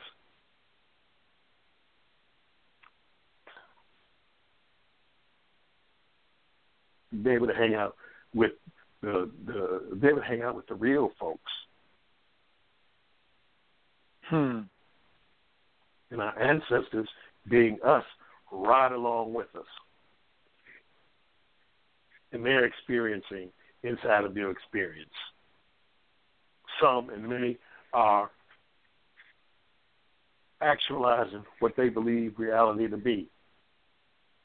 You got some folks sitting up in heaven on the side of Jesus, singing, drinking milk and honey, and God sitting up as a big light ball with hair and all that stuff, and they singing, holy, holy, holy, and God, you great.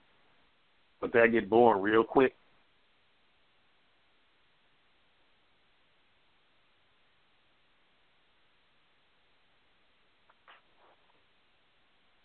Like, damn, we've been, 200, 300,000 years sitting there singing holy, holy, holy, and white standing on clouds, holy, holy, holy, holy, holy, holy. I'm tired of holy, holy, holy, Okay, wait a minute. Let's move this curtain back and see the man behind the curtain. They sitting back drinking Hennessy and laughing and, looking at the football game and stuff like that. And these folks standing out there before the throne singing holy, holy, holy and drinking milk and honey.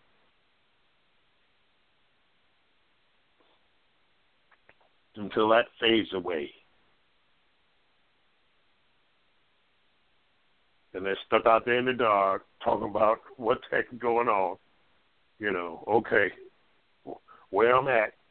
So the realm of the ancestors, the realms of the ancestors are the realms of possibility that we can access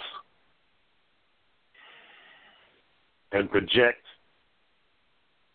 our memories of those whom we love and care about into those places as they project their spirits to meet us there.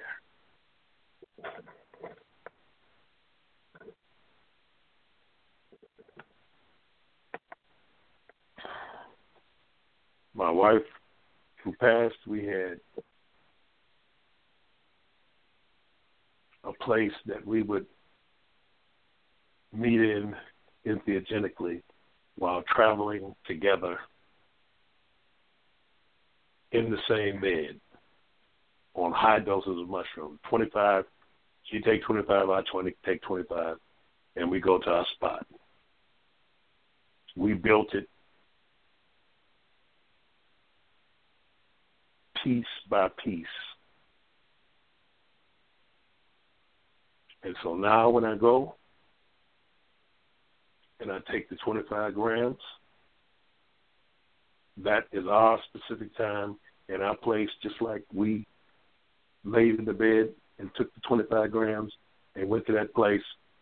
I go to that place and she's there, and we sit down and we talk and we laugh and we cloak one another, and it's our time in our spot that we made in the multiverse. That is our spot, that there's no other way to access this other than me and her. And we can bring to it or let it be the way we want it to be.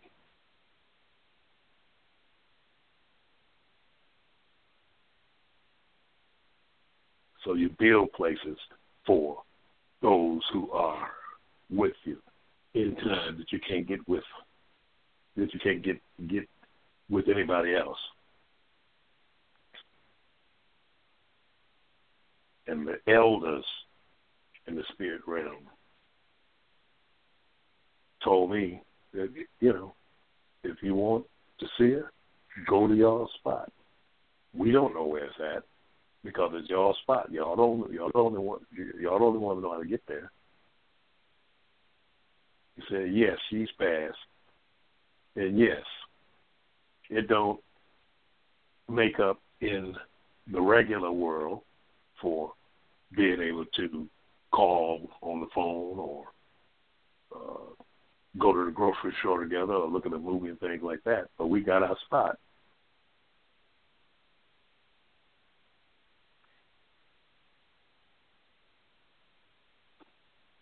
And there's no way that I could, if I wanted to, get away from her or she get away from me. They told me, they said to me, they said, you can't lose this woman or get away from this woman. That no matter how far you went, no matter what you went through, no matter, she ain't going nowhere. And I'm not going anywhere and leave and desert her. And although we get together in the multiverse, well, I'm not even going into that. The other thing is that I could say, but you have to do it yourself.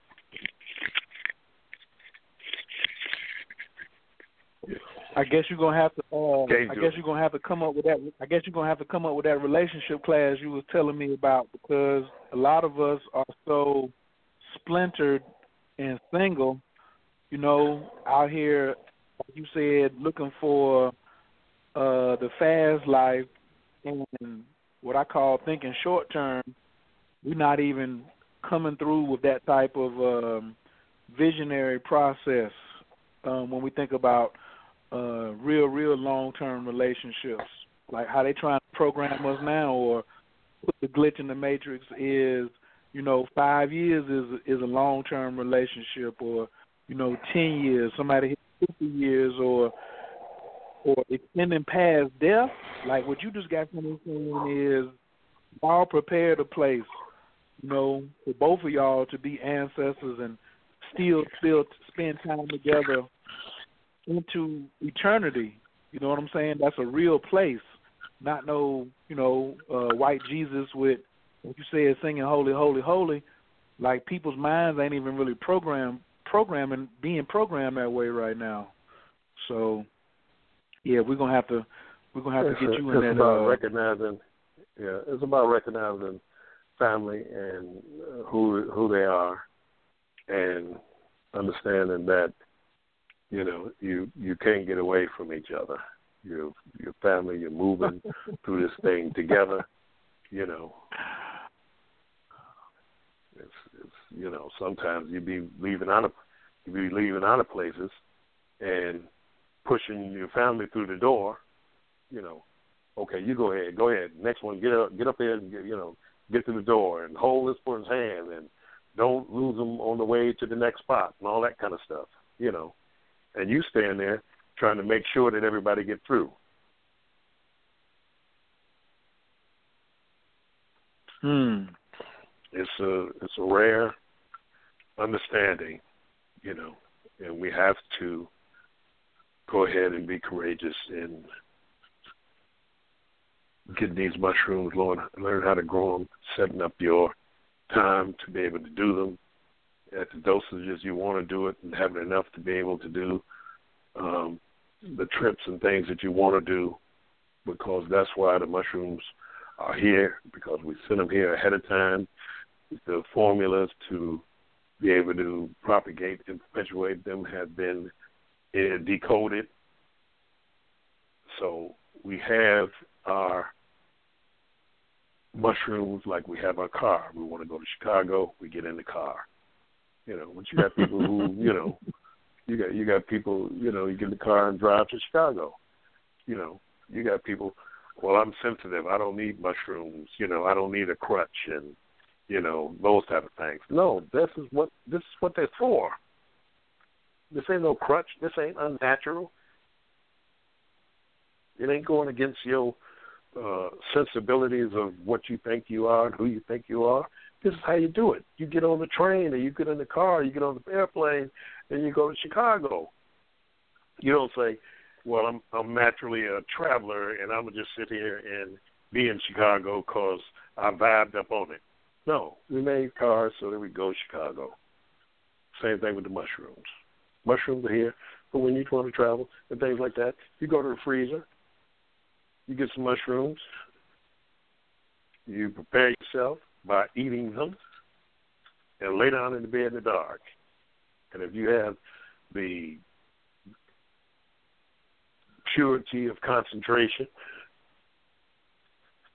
or the familiarity with being able to stick to where you want to go, the mushrooms will drag you along into the realm of the ancestors or wherever you want to go. Hold on, Bob. I got to make this announcement. Hold on to make this announcement. Don't hang up, everybody. The call-in number is 917-889-3803. If you hang up, you will not get the very end of the show. You will not be able to call back in. Do not hang up. And if you do get knocked off, don't call me talking about call you on three-way. You have to catch the rest of this on the replay. So if you're on the line right now, you're in. If you need to ask a comment, question, or feedback, go ahead and press 1 so we can get you in line now. But do not hang up because you need to be able to hear it on the computer. If you're on the computer, please call in 917-889-3803. Go ahead, Barbara. Okay. Is it 10 o'clock already? Is it 10 o'clock already? I know you don't mess with the cannabis, but sometimes the time fly by so fast for you. I say, man, he must got at least one of them old 1969 pen joints over there, because you just be flowing and you just think it's like 20 minutes. But yeah, it's 10 o'clock. Well, I mean, I use the cannabis oil, and you know, but and that doggone cannabis oil or them edibles and stuff like that, it gets you too. I don't know if I said this during the first one or whatever, but I had some cannabis oil that sister had given me, and you know, she said take a quarter of a teaspoon of this oil because it's powerful. And I'm saying, well, I left it in the refrigerator for a few days because I was using it for my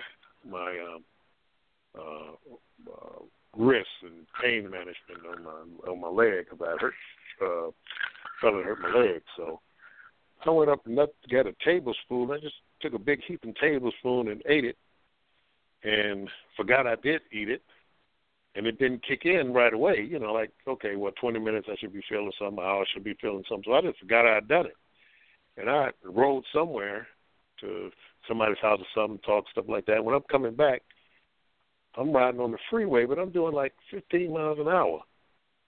I'm saying, why is these people, it took me like 2 hours to get home, and it's only like 20 minutes. I'm riding down the freeway. Luckily, I didn't run into the state police or something, and I'm riding down the freeway doing about 15 miles an hour. People blowing at me and stuff. I'm like, what is all these people blowing at me and driving so fast for? Because I'm...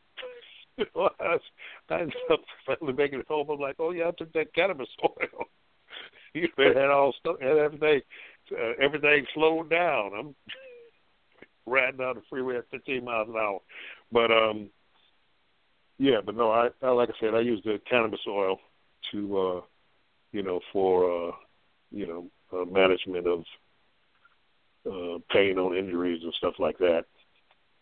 Training, sore muscle and stuff like that. But so do we have any questions from the audience or whatever? Absolutely. We have some folks who want to chime in. Oh, the lines already, they've been waiting. But anybody, we got a couple of people have already pressed 1. If you have comments, questions, or feedback, you want to chime in, please lock and load in now. Also, if y'all want to, before I even do that too, we're going to go ahead and start this birthday drive. Baba Kilindi, his birthday's coming up, everybody. Team Pisces is in the building, all right? So his PayPal, I told y'all a couple of weeks ago, he's a world traveler, and he got to have sandwiches on the way. He got to have shrimp and lobster on the way if that's what he wants to partake in, or alkaline water. But what is it? Is Kilindi at Hotmail? That's your email address? Hotmail.com. Yes, at Hotmail.com. Kilindi at Hotmail.com. No, it's not Kilindi. It's just Kilindi. It's just Kilindi. So Kilindi at Hotmail.com is his PayPal, and Cash App is the $ Kilindi EE. So y'all go ahead, drop, $10, $20, $50,000 in there, whatever you can for the brother's birthday. Treat him like you want to be treated. Put somebody else's needs before that of your own. His birthday is coming up. If you a Pisces or any water sign, shoot some love over there. All my earth signs, I expect y'all to drop something in the can too. And like I said, he's a humble big brother. He takes $5 to $5 million. So whatever you can afford to give, and if you can't do it tonight, please write that down. Kilindi at Hotmail.com or Kilindi EE on Cash App, and go ahead and show the brother some love. He don't have to come on here every weekend. He does this for the family and brings us things that we don't have access to, because every week we go back and be like, man, I can't find this on the internet. I can't find this on none of his other YouTubes. So I'm very honored and humbled that he has decided, and that to listen to the universe, to meet here on this platform for us to give us this type of transference of wisdom, and it's on us on what we do with it. So yes, press 1 if you want to ask a question. One quick announcement before that.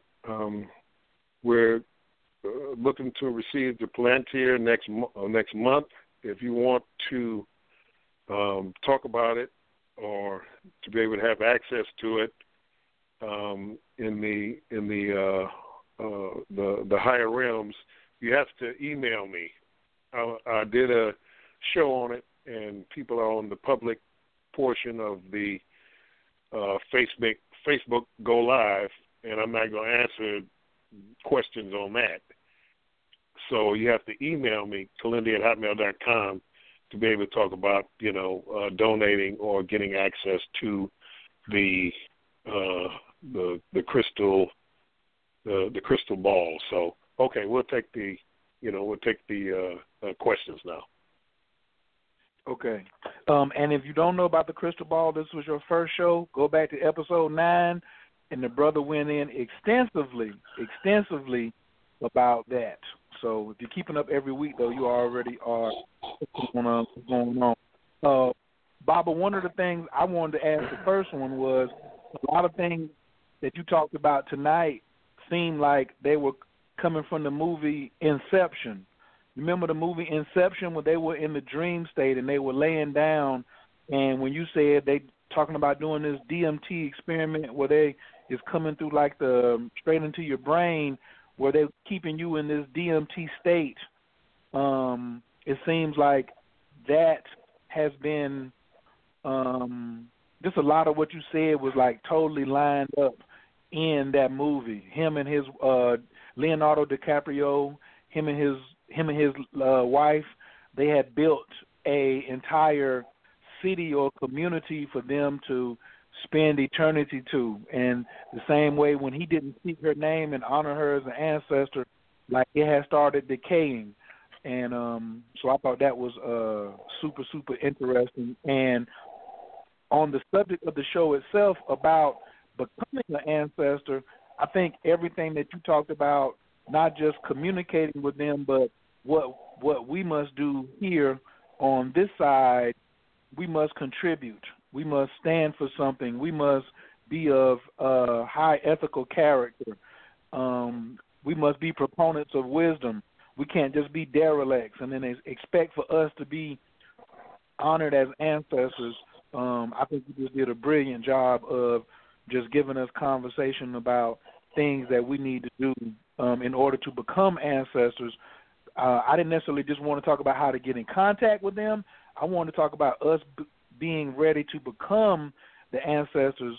But when you went into that piece about in a nanosecond, if we reach the tipping point, it can happen in a nanosecond where we go to the Titan realm, like in the blink of an eye. Like I think I thought that was just like totally amazing. Okay, let me get to the first caller. Caller from 832-610. Your microphone is wide open. 832-610. Can I get your name and where you're calling from, please? Hi. My name is Robin, and I'm calling from Houston, Texas. How are you, Robin? Can you hear me? Oh, yes, how are hi. You? I'm so honored to be on this call right now. I feel so lucky.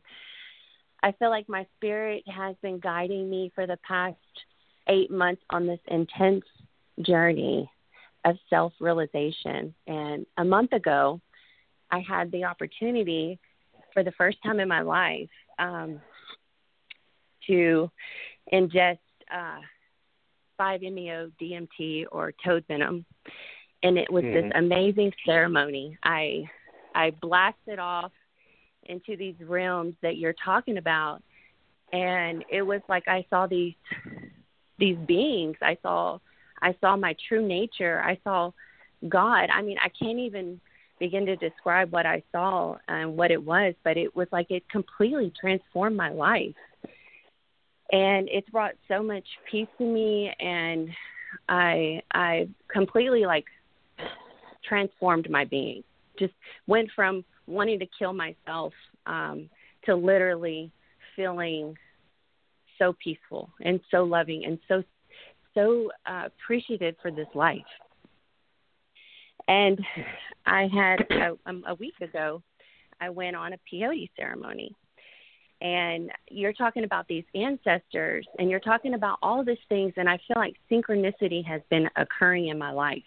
Like all of these things that are happening have been to awaken in me and are like perfect opportunities for me to see my true nature and what my purpose is here on this planet. Mm-hmm. And that peyote ceremony that I was in, I was feeling like I had all of this healing taking place with my ancestors, generations of trauma, of abuse.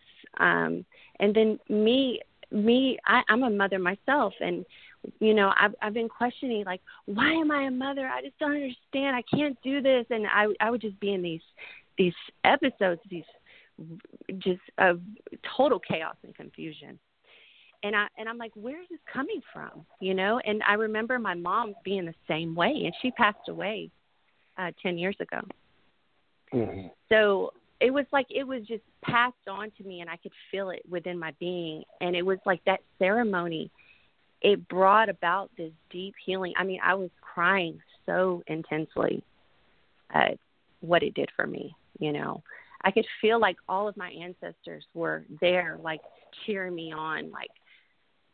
So, and I mean, and I hear you talking about like ancestors and what that means, and I feel like they kind of left this for me to deal with, for me to heal so that my children and my children's children can live this better life, you know?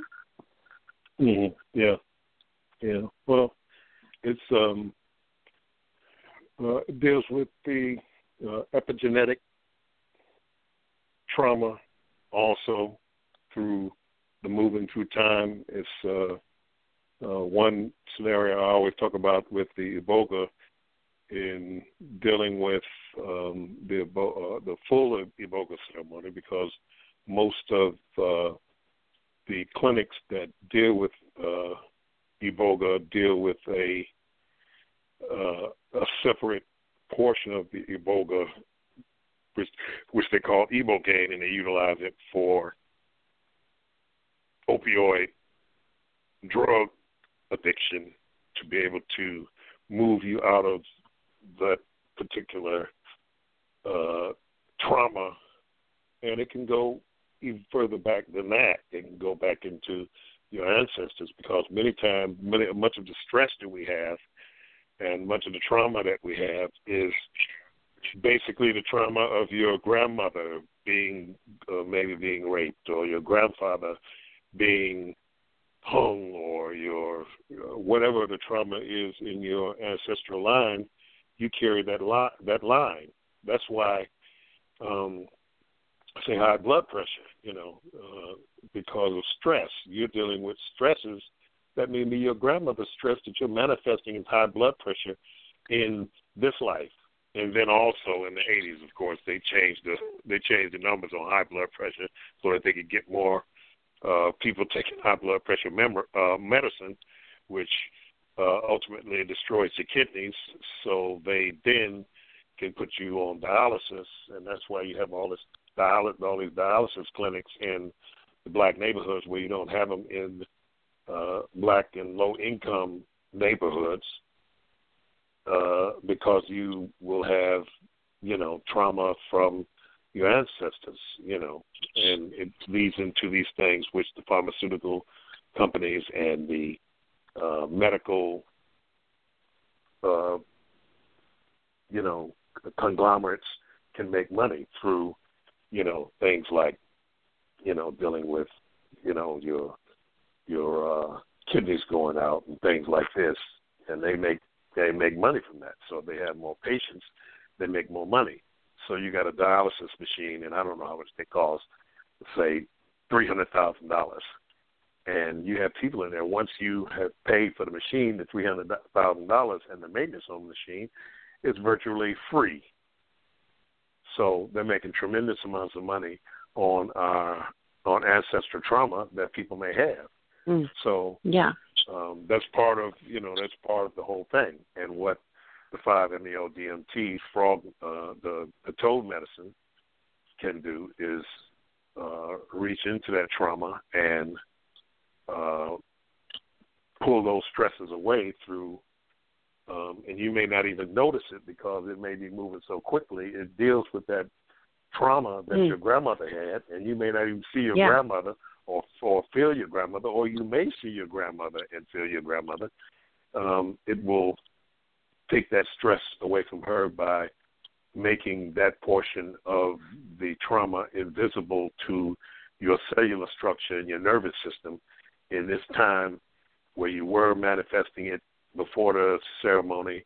You no longer manifest it after the ceremony because it's been cloaked, it's been dissolved, it's been pushed away, because it's a time machine. It's a time machine plant and a transdimensional plant. So if you were a 14-year-old in, say, back in the 60s, and you were going home from school, you was a regular, junior high school student and things like that, and you walking down the street, and Jimi Hendrix is playing, coming out of a house, and the house is a girl's house, and you like this particular girl. Well, I'm just giving the scenario. I'm not saying you personally or whatever, but say, you like this girl, and the girl is on the porch, you see her in there, you say, "Hey, Shirley, how's it going?" And Shirley says, "Hey, we're having a party, come on up." And so you go on up, and they sniffing something in their nose. Music's playing, and you want to you like this girl, you want to impress her. So she said, "Hey, take some. You don't want to be you don't want to be a square. You don't want to be, not in, and you try to impress this girl. So you snort, you sniff it in your nose too. And the next thing you know, you sniffing it, then you shooting it, then you left high school and you're a heroin addict. And this goes on for 20 years. The driving force in your life is heroin addict, and you can't get away from it. But somebody comes with the ibogaine and give you the ibogaine, you go back in time, you're 14 again, you're in junior high school, you're walking down the street, and you go past the girl's house. Now, you actually see the house, you see the girl, you hear Jimi Hendrix playing, the people are in the house and stuff like that. She says, "Hey, come on up." Same exact way she said it in the so-called time past, in the so-called real dimension. And you walking past and you start to go up on the porch, you say, I got this test I got to do tomorrow, so I'll pass, but maybe we can talk sometime. She say, "Sure, maybe we can talk sometime." And you go on home and do your homework.